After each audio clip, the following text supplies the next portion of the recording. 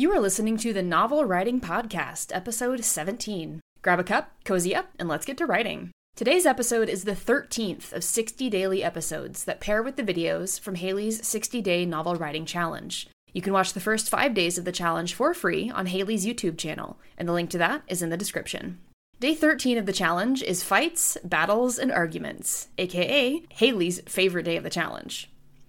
Probably the best way to write fight scenes is to actually take classes in hand-to-hand combat or whatever the specific type of fighting is, like swordplay or fencing or shooting. Having those real-life experiences is important because it gives you a much better perspective not just about the mechanics of a style of fighting, but also how your characters are going to feel and respond to being hit or hurt or injured during a fight. One of my biggest pet peeves in Hollywood or in writing is when people get firearms wrong. I've taken many shooting classes, many shooting safety classes, and while I'm by no means an expert in every type of firearm, I know enough to know that you do not have to rack the slide of a semi-automatic pistol after the first shot, unless the cartridge didn't fully eject. Well, not everyone has to take those classes, though if you want to handle a firearm, you probably should take classes. Doing research enough that you can pass for knowledgeable in your writing or in your script blocking makes your work much more relatable and realistic. The other example for real-life experience is one that Lord of the Rings fans will probably already know. When Peter Jackson wanted Christopher Lee to make a specific noise after Wormtongue stabs Saruman in the Two Towers, Lee told him that's not actually the noise someone makes when stabbed.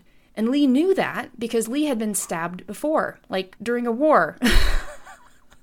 So he had firsthand experience of what actually happens in that situation, which Peter Jackson did not have, and it made the scene way more real. That all being said, don't get caught up in the mechanics. Readers care more about the emotions than whether you precisely described that right hook. One of the best resources I've seen for getting the aftermath of fights correct from an injury perspective, like knowing if a character can survive defenestration from 3 stories up, is a Facebook group called Trauma Fiction. It's specifically for asking trauma and medical-related questions for writers. And if you're not sure what defenestration means, it's the word for the act of throwing someone out of a window. Shout out to Victoria Stamp for teaching me that word in high school English.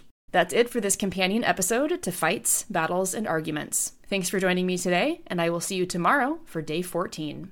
The Novel Writing Podcast is a production of Tally Inc. To find out more about our writing resources, including the 60-Day Novel Writing Challenge, check out the links in the description.